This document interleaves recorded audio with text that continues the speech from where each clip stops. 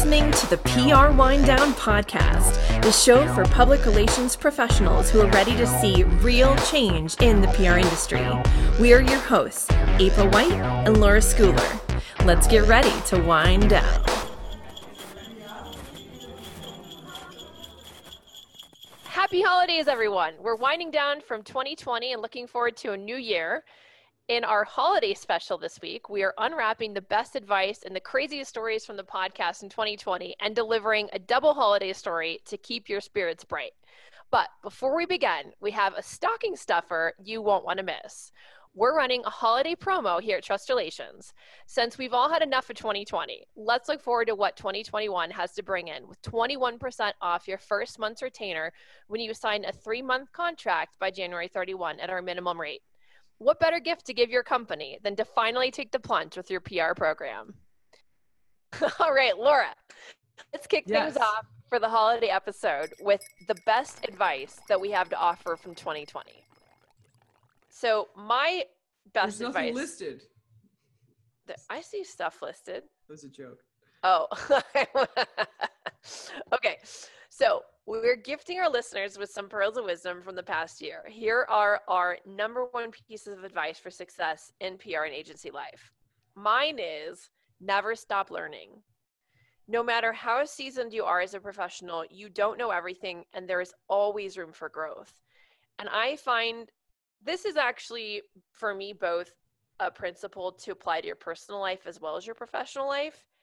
Because I just think the moment that you stop growing and the moment that you're satisfied with who you are and how you're responding to the world, the minute that you start to sort of either just become a static person or slip back into some version of yourself from when you were younger that doesn't apply all the wisdom and learnings that you've acquired over the years. And I personally wouldn't go back to any of the years that I've had. I wouldn't wish away how I look now for any of it, because it's all hard-earned information and has made me who I am and has made me stronger and better and more efficient and more kind and more empathetic and more, hopefully generous and things like that. So, I mean, since this is devoted to PR professionals, I think in this context, it's really, really important to never think that you've arrived, that you know it all, that you know exactly how things should be done, and get too stuck in your ways or too reliant on how things have been done before or how they've worked before.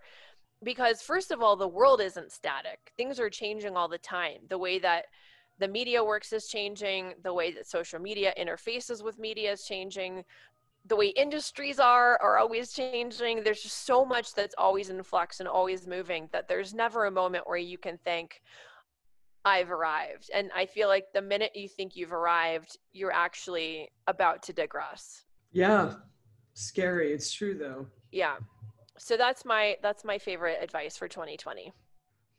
My favorite advice is don't go to the HR people.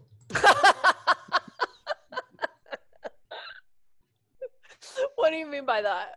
If you're having conflict at work and you're getting preyed upon, treated badly, whatever it is, do not go to HR.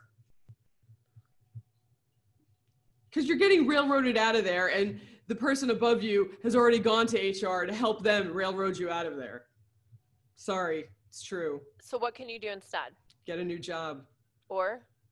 Hang on for dear life till they lay you off and get a buyout package. Or get a lawyer. Well, but yeah, so that sort of goes to the second part. Some people, so you can't always get a lawyer. If you definitely have a case of discrimination, then you have to get a lawyer and you must get a lawyer. If you work somewhere that they were sort of jerks to you, it depends. And you need to get one on contingency so that you're not spending money. Yep. But even then, my main piece of advice is HR is not your friend. So sorry to any HR people who are listening to me, but I just know it to be a fact. Many, many places I've gone with many people I've worked with, I've seen it. Well, a lot of the horror stories from 2020 were all about that. Yeah. Going to HR and then the repercussion that came as a result of reporting bad activity to HR. It's worse.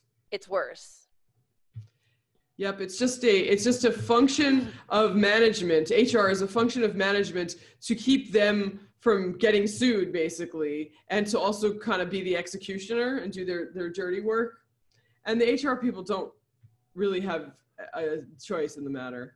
But I think just like with PR, there are good practitioners, right? So there are people. There may be, but they don't have a choice. In so many cases, their choice could be, no, I won't do that, and then they get fired. Mm-hmm. So you're right. Not all executioners are bad people. Right. But there's also something to be said for people that are in HR that didn't have the professional training, and they might be, if you're somebody like me who's hiring an HR person, I would recommend looking for somebody who's going to think outside the box and just do what has to be done as part of HR function, because some of it's very relevant. Of course, like distributing benefits and, right. all those kinds of things. Yeah. But this is not that. This is me saying to you, if you were, especially at a big company where there's like an HR function, like with many people, they're not your friend. Agreed. And they can't be, even if they want to. Right. Hey, I think I see our guest, our interviewee waiting for us. Let's let him in. Awesome. So today on the PR Wind Down, we're welcoming Arthur Solomon. He is a seasoned PR veteran, a former journalist, and was previously a senior VP, senior counselor at Burson Marsteller, among many other things. I'm very happy that you're able to join us, Arthur, and was interested in having you come on when I read an article that you had recently written that was posted on a PR blog, I think it was, that talked about how you felt that the PR industry could do better and doesn't do things the right way. So that's why we have Mr. Solomon here today. How are you doing, sir? I'm doing fine, and I'm happy to be here. And I agree with the introduction about the PR industry could do things better. I wanted to ask you, we were talking about the things that you see that are not done right in your opinion. And one of the things that jumped out was that individuals are not, like, quote, allowed to take credit for the work they do. Well, in my opinion, the team concept is a management ploy to prevent people from getting the credit they deserve. So they can go to management and say, why is Joe Schmo getting a promotion instead of me, when it's all my work? What the team concept does, it takes everybody's contributions, puts it together, and the team leader, presents it. It's not right. It holds people back. It helps people who are the office pets, who normally get to be promoted. And when I first started out, there was no such thing as a team concept. People would get credit for what they did because they would report to management themselves. Mm-hmm. And I think the team concept became more popular to prevent people from complaining about, I'm not getting my credit, I'm not getting my raises. I think what people have to do is find a way to let management know what their contributions are. You'll upset some people, but if you don't let management know, others will take your credit. And do you think it's important to present like a team to the client and then talk to management, inside about your personal contribution? What always helped me was when one person, I'll use myself as an example, was able to talk to a client and say, let's look at this, this, and this from this perspective instead of the usual way. All clients don't like that. They want to know what individual people are doing. They don't want to know that, well, there are 6 people on this team and we're helping pay the salaries of 4 of them who do nothing. Right. Interesting. So the other thing that jumped out at me, which is no secret, that writing is so important in any, profession almost, especially in PR, and that most PR people are not very good at it. That's true. And as a journalist, April was a journalist too before she started in PR. So she is a great writer, and, it's super important to what she wants to do with her agency and the people who work for her. What do you think that the most important kinds of writing is? The most important writing is not being a great writer. It's being a good journalistic writer. But they have to know where the lead of the story is. too often PR people pitch stories or write releases that just work for the clients, and that gets you nowhere. What I used to do quite a bit is help people write the leads to the story. Most PR people don't know how to write leads because they were never journalists. Right, and they never really learned the right way from, I mean, didn't learn it in college. I don't think they still do, even though there are more PR programs. And so many times we always talk about in agencies, you know, the young kids are just thrown to the wolves without really being. That's true. But what I used to tell people who reported to me, because they came from these communication schools and didn't know, you know, a lead from burying the story to anything, I said, pick up the Wall Street Journal, New York Times, the New York Daily News, write the way they write, and you'll be writing stories that journalists like. Right. Maybe not the content, maybe your content isn't good enough to have them cover it, but at least the stories will be written in a way that they could say, hey, this person at least knows what we're after. Right. And they can imagine writing the story based on the way that you wrote it, because it's close enough to what they ultimately would write if you do it well, that maybe it's easier to visualize it, right? Well, so that's why it's so important to write really effective leads so that they do read paragraph 2 and 3 and 4, right? And if you have a bad first opening sentence, then that's why they're not reading the rest of it. So maybe that's the issue, right? Not that it's too long, but that it's not really that good. You're exactly right. Right. So are there other things that you think that PR can do better? I think that what they do is they fill slots as needed. They don't care if a person has any expertise or not. And that's a mistake because it hurts the individual who doesn't have that expertise on the account. It hurts the agencies because clients get it. At the very least, I think PR firms should try to match people's skills with the clients they work on. And they don't do that really. All they want to do is fill in the blanks. I saw the same issue as well at the agencies I worked at, and I worked at some of the big ones as well, Weber and Edelman. And I didn't like that because it was mostly looking at what clients came in and who had capacity, and then matching those whether they were a match or not. But that was just what they had to do for the bottom line. So actually, what I do with Trust Relations is I do pair people with talent based on what they should work on and what they want to work on. So I always ask them if they want to work on it first. What that means is I have to have a lot more people that are contractors and not, you know, sort of on a freelance basis rather than full-time. And that way you can pull in those areas of expertise rather than making somebody who's a med tech expert all of a sudden do your, you know, consumer, your consumer. I mean, that's extreme, right? It wouldn't be that extreme at a big agency, but also do a, you know, an online app or something like that, right? So I think that that's a really astute point that you're making, because I saw that same issue and thought, wow, this is inappropriate. These people are not actually the best suited for this client. And why are they paying $20,000 a month to work with people who don't really have any business to be leading those accounts? It makes no sense to me. And that's right. Another thing what used to bother me, not upset me, is for new business pitches, they would pick out people who looks like they came from Central Casting to do the pitch. Then the client would never see them anymore. Right.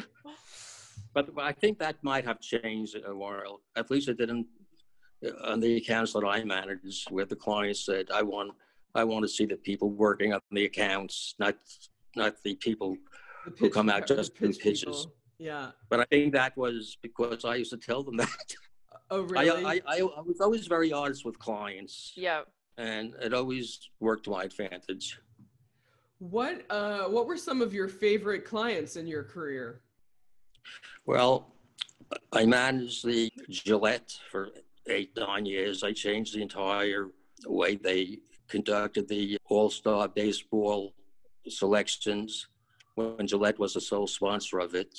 I worked on many Olympic accounts. I also worked on a GE, at that time was a major account for Person. I worked on them. And before then, I worked on the political accounts, which I really liked. One of the reasons I got out of politics is because it was a small boutique agency, and the owner of it, who was the most creative, nicest, scary PR person And, you know, people management aren't very nice usually.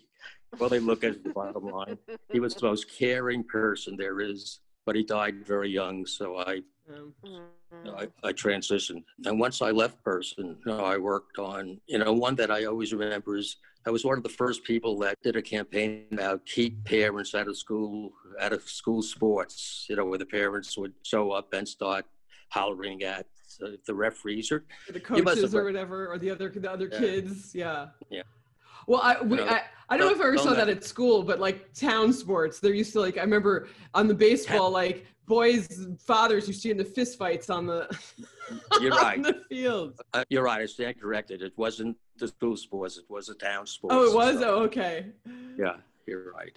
That's so funny. Yeah, that's a thing. I hope that doesn't happen anymore, but it used to happen. So wait, who hired you though? What was like the actual client? That was an account called Raycom, and Raycom was a producer of television sport events. Oh, so why do you think that you went into PR instead of advertising? You know, it's interesting you ask that, because some of the people at Percival Stella would tell me the way you talk about PR, maybe you should be in advertising instead.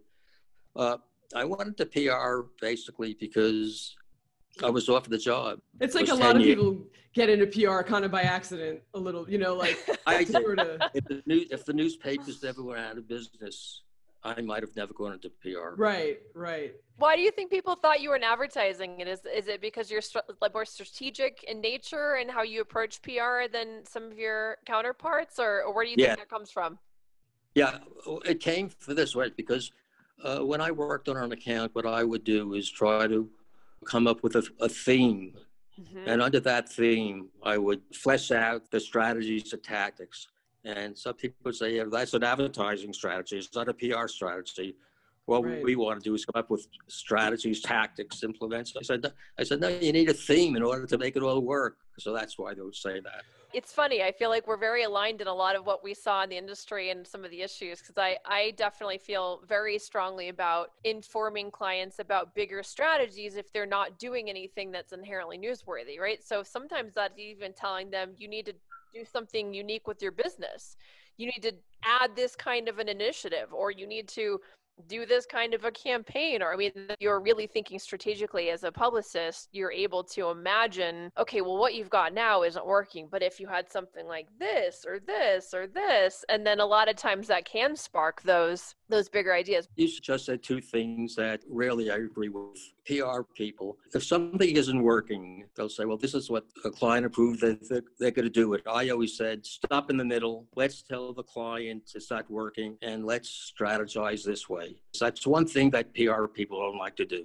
Yep. The other thing was most PR programs to journalists look the same. If you go back, they have different names, different this, but it's the same program really with a different client name. Very little originality. Yeah. And that has always bothered me in PR. And I always try to make the programs I manage different.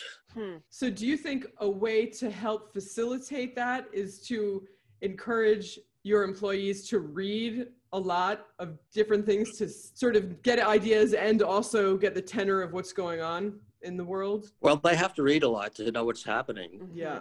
A lot of creativity, I think, is inbred. You know, they used to send people to creativity schools. It's a gut feeling. You either have it or you don't. I think so.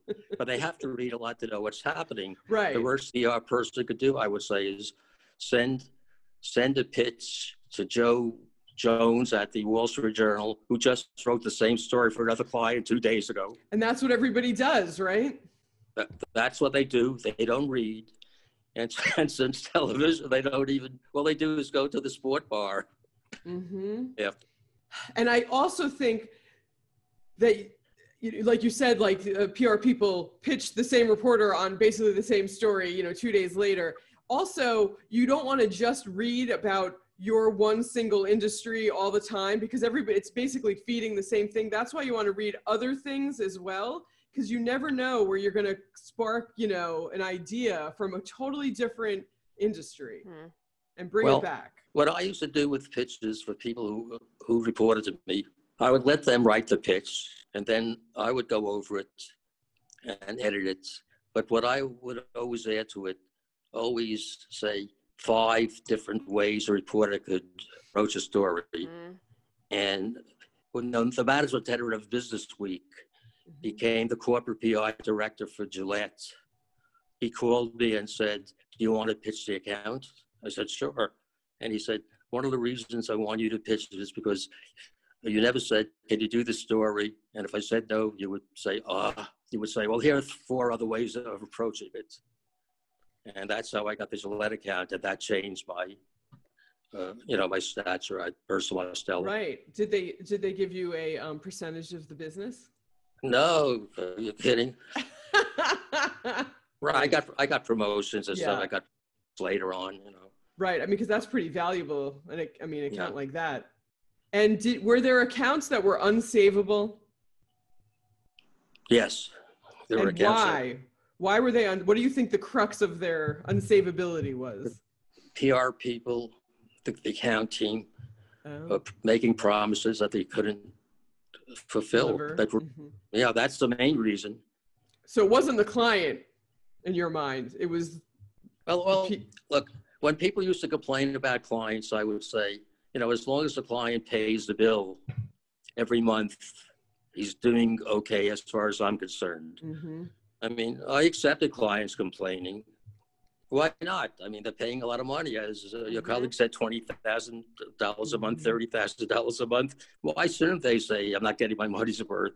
Don't take it to heart. It's not meant to you in person. The client likes what we're doing overall. If not, we wouldn't have his account. So let him complain. I think some of what you said earlier might be related to the same issue in terms of having the, people from central casting going to do the pitch. Because I feel like people pitching the business that have turned into great salespeople, but have focused their efforts there and have stopped doing the work. And then therefore they're pitching things that are completely impossible. So then they go back to the account teams and say, "Okay, so we told the client we'd be on Oprah and in the New York Times and in the Wall Street Journal and in Today Show, and go do it," right? And they're like, "What are you talking about? There's no universe in which this client is going to be on at least 3 of those." And then it becomes like the stuff rolls downhill, and it ends up being the problem of the junior people that couldn't fulfill the grandiose Lofty promises. Goal. Yeah, the grandiose promises of the pitch team. A creative idea isn't creative as far as I'm concerned, unless it could be implemented. Right. Agreed. And it's just nonsense. Right. It's just a waste.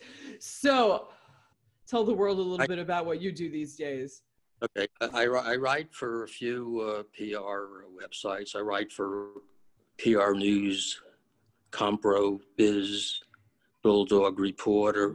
I think that's where you saw my article. And I do that because I have never had a website. I have been fortunate to always get clients' recommendations from another. Do you do consulting though now for? Yeah. Oh, okay. I can't. There's a lot of people don't want to let that they're having outside help. Oh, so you're behind the scenes. People don't know that clients don't know you're there. Depends on who it is. For big agencies, when I did consulting, I was always behind the scenes. Okay. For smaller agencies, they don't mind you interacting with a client.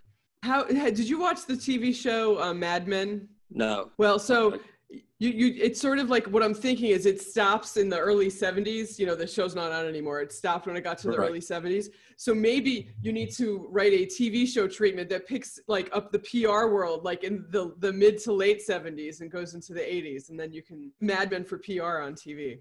I like it. Well, I like to write. I like to write opinion articles, so it really doesn't. Well, you did it very effectively because you're the only person since we've been doing this that I said to April, I go, can I interview this guy? She said, oh, really? Get him. Yes, based solely on your articles. So you are quite an effective writer. You made me act, which is that's why you write, right? Right.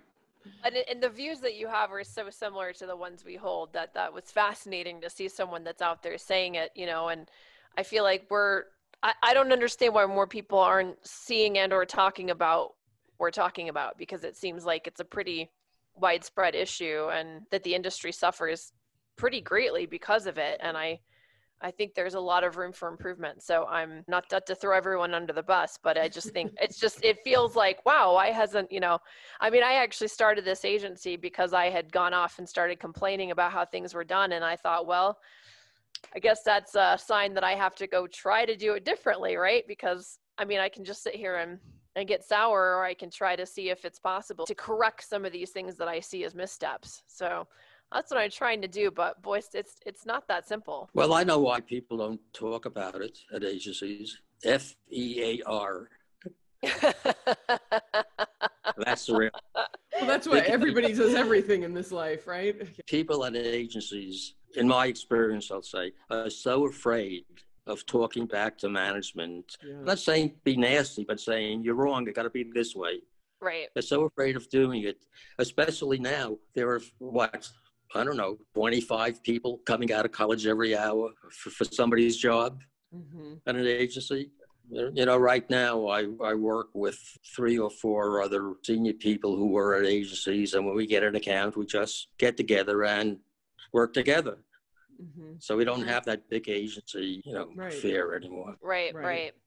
How do you think PR has changed in the last, which should we say, 40 years? I think it is much less creative. I think it's much more by the book. And I think the reason for that is because of what they teach them at communication schools. Did you ever pick up a public relations book from a communication school? Oh, no, I actually have not. Well, then you're not missing much.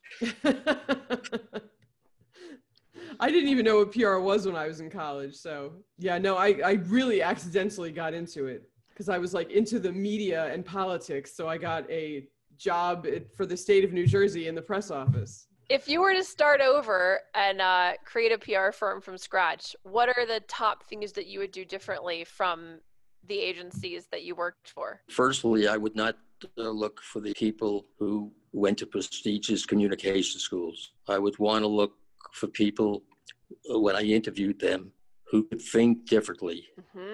I would ask them questions. I might give them a story from a newspaper and say, rewrite this with different angles. I'd want to see that. That's neat. I like that idea. Number 2, I would tell people that they have to realize it's not a 9-to-5 job. And number 3, I would say, okay, you're hired. Let's give it a try, because I truly believe you never know how good a person is until you let them work and see the results. That's what April does. It is. Okay. Yeah. Okay. Yep. Oh. We're kindred spirits. All right. Well, this was really inspirational, and I don't use that word lightly. And I very much appreciate that you were able to join us today. No, I enjoyed it. Yeah. It's been such a pleasure. Anything else you want to plug before we get off? Do you have any, you want to drop your email address or anything where you want people to find you if they want to reach you? My email address is Arthur Solomon, the number 4, P for Peter, R for Opitz, @Juno, JUNO.com. Perfect. That's great. I appreciate that. Wonderful. Thank you so much. We really appreciate your time. Thank you. Be well. You too. Fantastic. Well, that was a fantastic interview. I was very excited. So I think what we have next is unwrapping the best of our what not to do from PR pros who know from 2020. Oh, okay. So it's a look back at the year. It's a retrospective podcast. Under our virtual tree, so to speak. Yeah. So we are about to unwrap the best of our what not to do from PR pros who know from 2020. So number 1 from episode 7, don't simply tell your client that they can't get coverage because they don't have something newsworthy. As a publicist, it's your job to find an angle that works and offer creative solutions.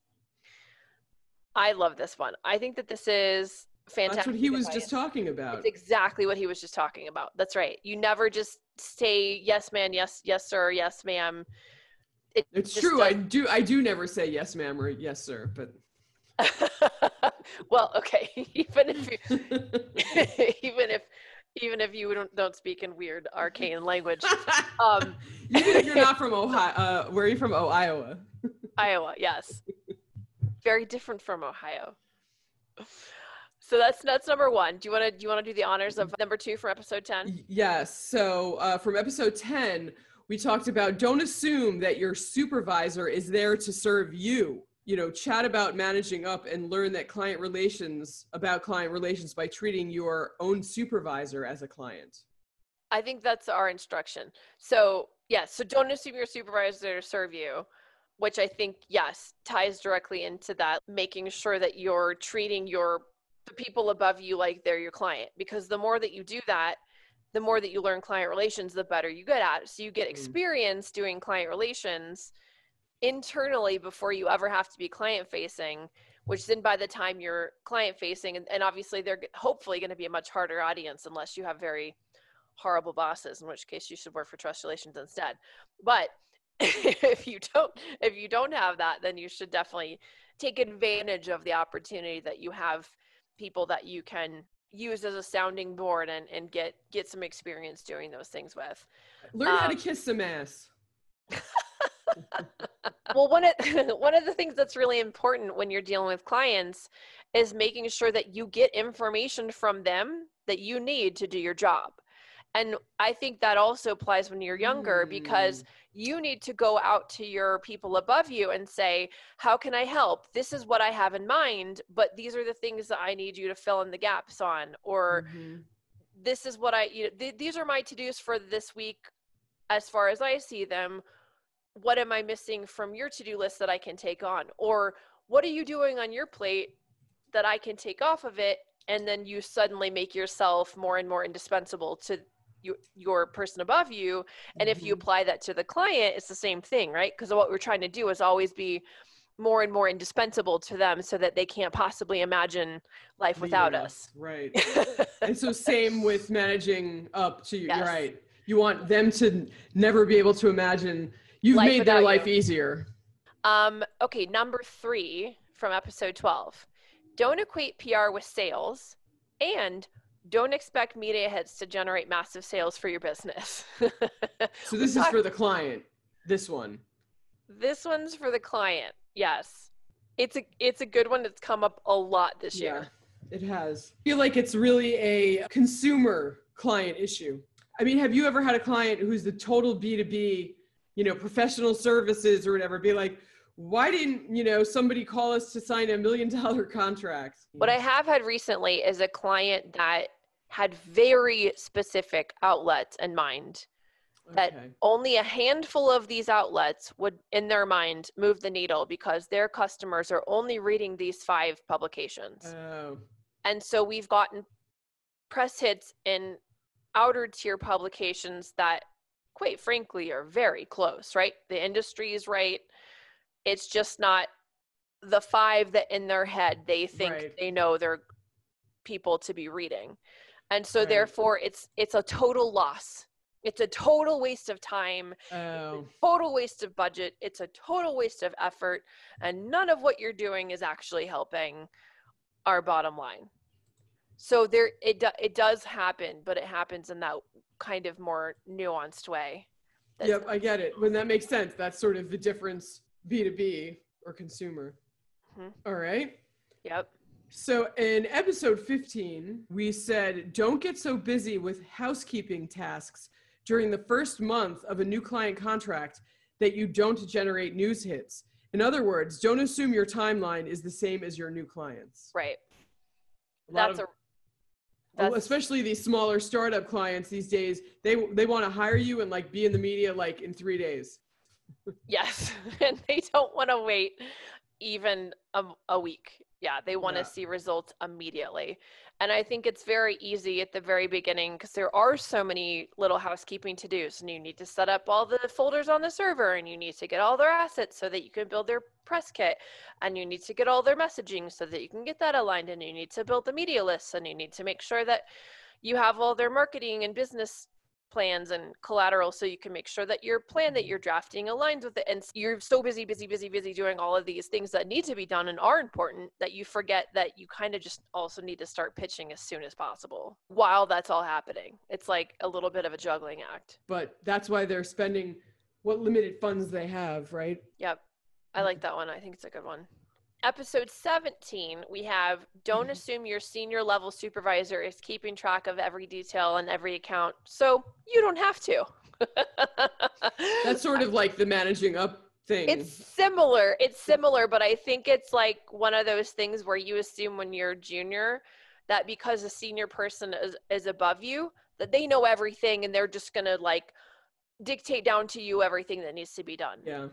But what you don't realize until you're older is that they're on twice as many accounts as you and have 3 times as many details to keep track of in their head because they're dealing with the budget also and they're not telling you about it. And they're dealing with like a new business pitch and you're not even involved, right? All kinds of other random management things, issues of other, employees. Right. Yeah. Or in my case, it's like, even bizarre things that I'm managing about, the internal holiday party details. And it's like, right. if I say a detail once and that person doesn't run with it, then it's probably not going to get done because I'm not going to remember until too late that it didn't get done. And so it's those kinds of things where it's like, it's important for the junior people to hold those details close to their heart and be like, I own this and I'm going to, I run with it and I make it happen because otherwise things do start to fall through the cracks. Okay. Episode 18. Yeah, let's hear it. Don't wear hoodies to client meetings or Zoom calls. In other words, you are not Mark Zuckerberg. I love that episode after I said that, then like I was wearing a baseball hat in the next client meeting that we had. I tried to not show myself on video, but you guys were like, come on, it's okay. I know. No, and then you were like, I'm a hypocrite. No. It was one of those days where I got out of bed and like had done a million things and never took a shower. I know all of that. My hair was worse than wearing the hat. That's how bad it was. It's a good thing I have a good personality. That's right. Okay. You dressed up the camera with it was a client call too. Your charisma. But he was wearing a hoodie, if I remember. He was not dressed up either, and he was cool. He was. Yeah. No, it was all very funny. To say, but I stand by that. I was a big fail. And remember on that episode we talked also about how your Zoom wardrobe might be different than your regular wardrobe for an office setting, because we were talking about, if you wear a sleeveless blouse and it's all dressed up with the skirt and shoes heels and jewelry, then it looks one way. But if all people see is like your naked arms and like a lot of your chest and suddenly it starts to look a little bit non-professional in a way that in the office would not even occur to someone.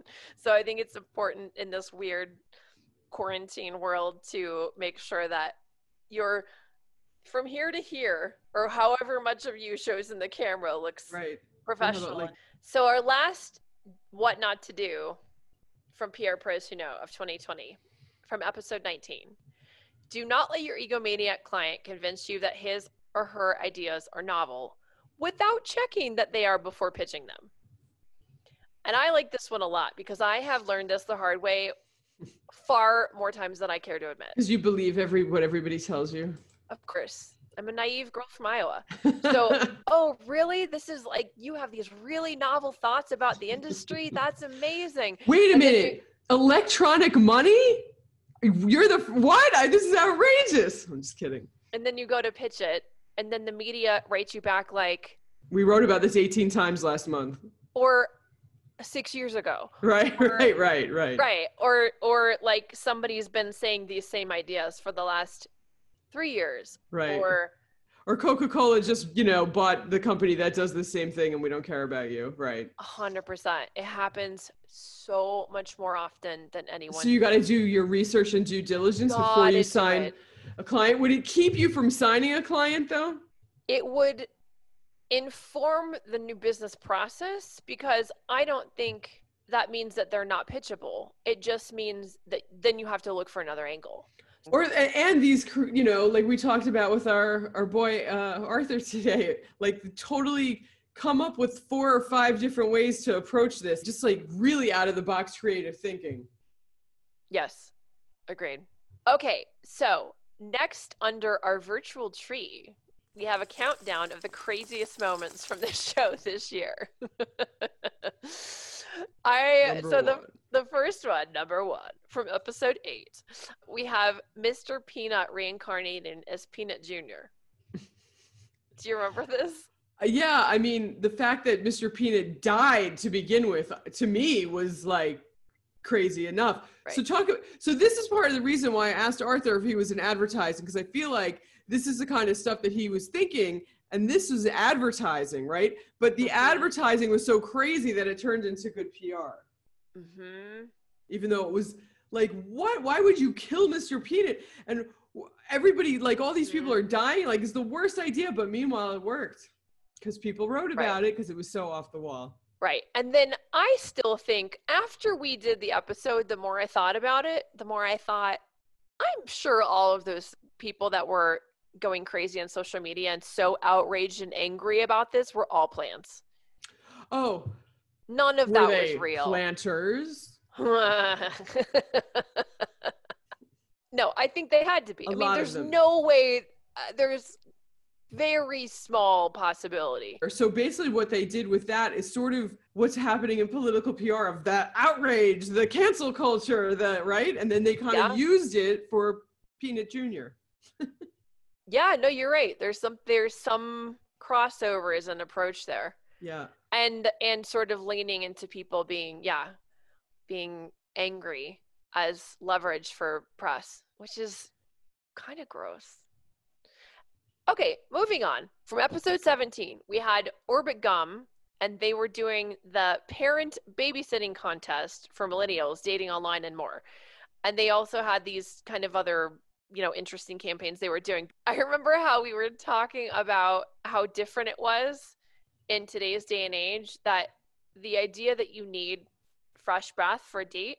Oh, right. And here we are sitting at home, so who cares? Right. So it almost felt a little bit like, whoops, maybe they need to retool. Maybe they had it in place before COVID and they just had to kind of push it along. Yeah. Although people now can go on dates, but apparently in San Francisco, you can only kiss if you move in together, and you can only date in public with masks on. There's some crazy I'm not even joking. I thought it was a joke when I heard about it, and I was like, wait, that they're joking. No, it wasn't sarcastic. It was, you cannot kiss somebody that you're dating unless you move in together. Well, that's a good way for women to land a man. We got to move in together now. We had some pretty crazy back-to-back Halloween horror stories too. Oh, fingers crossed. Okay, Laura, do you remember when a listener almost sent out a press release with the word demon included throughout the entire thing, where it should have said product demo instead? That's so funny. Well, that's what I've said. Like a lot of times after you've read something over and over, you don't see it anymore. And since if you hit spell check, the word demon is a word that is spelled correctly. No, so you can't just rely on spell check. Yeah. And I would not rely on Grammarly either. I think people get reliant on that. So read it again with a fresh set of eyes. If you have to do it immediately, get up and walk around your desk a couple of times, or go outside and get a fresh breath of air before you do the final read. That one was very funny. Laura, do you remember we had that one anonymous listener who had an international client fall asleep on the phone after one too many glasses of wine, and then they had to politely hang up on their client? And then the client must have woken up and been like, what? Hello? What? I can't even imagine the state. What would you, I still don't know what that person would have done. Hey, you fell asleep, or you just pretend the call finished? You got through all the to-dos? I think it depends on how old you are. You know what I mean? If you're young, you probably just pretend like it didn't happen. If you're older, you're like, so I hope you got good sleep the other day. Right. It depends on your relationship with the client too. Yeah, That is yeah. so funny. Then there was the other horror story where the boss had a domestic dispute with his wife in the office and paid the entire marketing department of $20.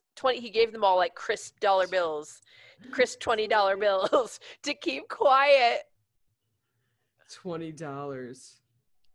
He's like, thanks for all your hard work. And he winked. Remember the winking? Oh my God. Well, that was so strange because it was like the wife worked for the company too, or was a consultant to the company or something. I think she managed. I think he was like the top dog. I think she was like a vice president or something along those lines. something, or maybe they co-led the Oh my God. agency. I don't know. Here's a Awful. fin. That's so great. Awful. Oh, and we had the other listener write in to share the story about the agency CEO who would always flaunt her like leased BMW and Valentino purse and Burberry sunglasses and Hermes bracelets and like, but never paid the employees on time. And wasn't that also like the health insurance didn't get paid? Yeah. Oh, And they went to the dentist or something. It was like the family dentist. dental program. Oh my God. And then it resulted in the lawsuit that the person won. Oh my God. Well, of course. Yeah, that's crazy. Woo. That one, I remember that one because I was like, if that happened to me, like there would have been heads rolling down Broadway. Right. No, you would have. I think you like got up off camera because you were so upset. I got up as far as my earphones would let me go. So Laura, I think we have some fashionable PR moments also from Ooh. From the 2020. Do you want to? Why aren't you in any of these? I think because I don't have any fashionable PR moments. They're all you. Well, yes, my red leather shoes. They weren't just leather; they were patent leather. I think they fell apart finally.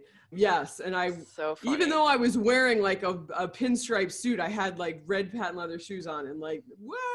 That was the wah! Yeah. Right. And everyone's like, check out Schooler on floor 15 or whatever. Like, Right. The partner said to me, he said, I think you and I have very different kinds of friends or something like that. Or like, we don't have the same lifestyle because I had red shoes on. It's so funny. Oh, that's great. You're a wild and crazy girl. Yeah, exactly. And then there was my favorite, the Hillary Clinton pantsuits. Wait, what was the pantsuits thing again? So it was the horrible story about like the party that the agency had on the company, like one of their clients or two of their clients' dimes that had nothing to do with the client, I think, out in the Hamptons, and they had hired like little people to like perform in Hillary Clinton pantsuits. Wait, that's right. They were having little people perform as Hillary Clinton in Hillary Clinton pantsuits. Right. And strip, right? Oh God, I don't even know if I realized it was a stripping thing. I was just pretty sure. I'm pretty sure it was stripping. I think the worst part about that is the Hillary Clinton pantsuit. I just see these like polyester, like turquoise suits or something. Oh my God, I'm laughing so hard. I sound like an old man. Like even if it was like, I don't care what size people, like the horrible, like boxy right pantsuits. No, it just adds insult to injury. Which just reminded me, I was like, oh, speaking of boxy pantsuits, and that's what the next on our list is, my first job interview suit. Oh, right. From wait, was it Ann Taylor? No, it was Jones, New York. Oh, that's so funny. It wasn't a pantsuit, but it was like, you know, it was so, the color, the material, it was horrible. Everything was so bad. The only good thing is that I was like young and, you know, I weighed less. So I was, you know, I made it look as good as it possibly could look. Oh my God. And I think I wore like pantyhose, you know, like nude pantyhose. Oh yeah. What else are you going to wear with something like that? Oh yeah. Oh my God. I remember, I think I told this story in one of the podcasts too, where somebody had to tell me not to wear pantyhose. Do you remember this? So what had happened is I had moved from Iowa to New York City and took a job at an agency. And we had a client coming to the office, and I had, kind of done similar to what you had done, like the dorky version of trying to look professional and dress up. And I think I had even gone to the Working girl. I even had taken the PATH train to Newark and then gone to the outlet mall in Jersey to be able to find myself. Did you go to Secaucus? Yeah, and I went to I got many clothes. And I went to the Ann Taylor Loft outlet there, and I had gotten like a pink skirt and a black top, and it was like, I thought it looked so cute, but it was so not cute. Like, it was Midwestern girl's version of what she thinks a New York girl looks like. I'm going to work. I have a briefcase. 100%. And I put on like I did terrible, like non-fashionable pumps. And then I had pantyhose on. And that's where the girls in the office drew the line. Like, they came into my office and they're like, you can't wear pantyhose. You need to take those off. And I was like, what? They're like, you can't wear pantyhose are out of date. I was like, well, what am I supposed to wear? She's like, bare legs. So I heard the same thing. So I used to wear like black tights like all the time because whatever, I'm a goth girl or something. I really wasn't in cut. But anyway, even like in high school, black tights, always black tights, under shorts, under anything, black tights. So what I finally ended up doing probably is worse than the patent leather red shoes. And they don't open anymore. American Apparel would make the mini like fishnet stockings in every different color. Right. So I started wearing fishnet stockings, and at a distance, it sort of looks like opaque pantyhose. But up close, people are like, oh my God, you're wearing fishnet stockings. So it was still cool in my mind, but I can't go without. I cannot wear nothing on my legs. It's the worst. I mean, people run, little mothers grab their children off the streets and like run away. I'm so white that I'm blue. So like my legs were like light blue. It was horrible. Like it looked so bad. Yeah. Oh my God. Whoa. Okay. We've all had a boss, a job, or a colleague who we might like to see with some coal in their stocking. Or a client. This week we have a holiday themed horror story from our listening audience. You can decide who in these stories was naughty or nice. Ooh, let's get into it. It's like the Ghost of Christmas Past kind of stuff, you think? Yeah. Do you want me to go first? Do you want to go first? It looks like you're up, actually. You go Okay, first. here we go. Okay. Many years ago, I'd been working in-house PR at a job in New York City for at least a year and rarely took off any days. Maybe a half day around the holiday, if that. Christmas was approaching, and we did not have the, quote, week between Christmas and New Year's off at this particular company. So I asked for the day after Christmas off so that I could, go home and spend it with my family. My boss said, okay, and I made my plans, and all was well. Or it seemed that way. So about a week before Christmas, my boss asked me what I was doing, if I was flying anywhere, etc., for the holiday. I said no, I was going to visit my parents and would be driving. Boss said, okay, good, because now I am going away to Florida, and that means you have to be here for the day after Christmas. What? I asked if I could have someone else, quote, fill in for me on December 26th instead, like someone in a different office or someone from our PR firm. And boss said, no. Someone has to physically be here in case something happens, and the person will be you. I started to reply, but it's the day after Christmas, and what is it? Before I could finish, my boss said, what? What is going to happen? What could possibly happen? Well, nobody knew 9/11 was going to happen, so.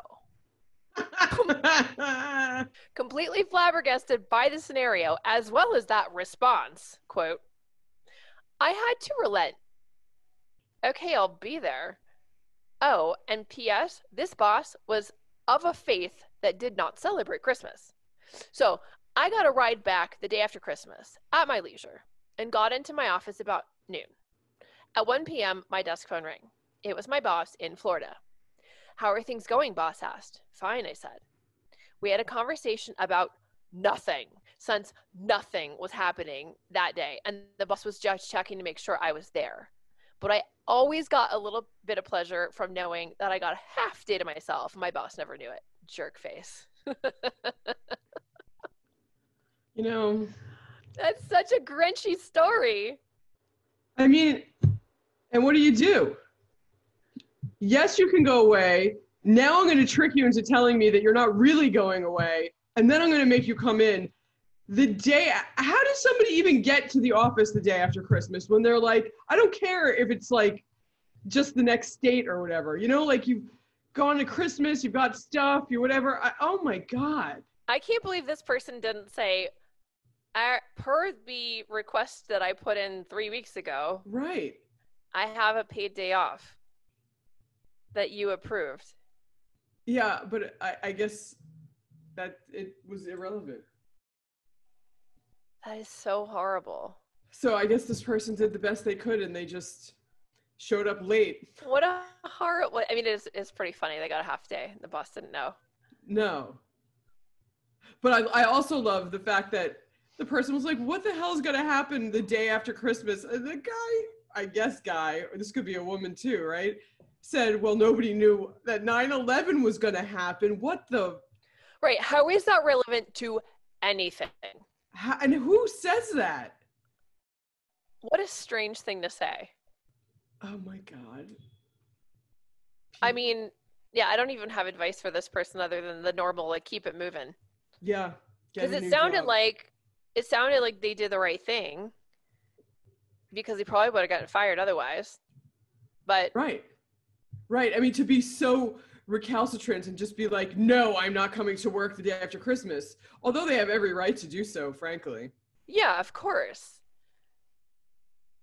Oh, And like somebody had to physically be in the office. It's like, come on. no, it's terrible. All right, let's read see the if- other one. Maybe it's nicer. Here we go, number 2. I once gave my boss, who was very grumpy and Grinch-like around the holidays, a gift from a secret admirer. I thought it would cheer him up. Unfortunately, it did not. Instead, it made him crazy. He began going all over the office asking people who they thought his secret admirer was and whether it was the woman he hoped it was. It Aw. tormented him for days and became all-consuming. He could hardly focus on anything else. Eventually, I had to fess up to put him out of his misery and mental whirlwind, which did end his frenetic search for his secret Santa, but did not make him feel any better. He was heartbroken. It was me and not her. Oops. Lesson learned. Never give your boss an anonymous gift to cheer him up or her up around the holidays. It could lead to all kinds of unnecessary mischief and heartache. And meanwhile, it's probably illegal, like in this day and age too, right? To give Oh a my gift? God. To give a secret Santa gift? Right, like, you know, hey, like, Oh. oh Lord. That one's just like, that's like a scene out of a Ben Stiller movie or something. You know? Oh, God. Okay, that's enough on that. Thank you so much for joining us for the PR Wind Down Holiday Special. We'll return with our regularly scheduled episodes on January 8th. And until then, kick back, pour yourself some eggnog, and enjoy some time off with your loved ones, even if it's from a safe distance this year. Can't wait to wind down with you again next time. Next year! Woohoo!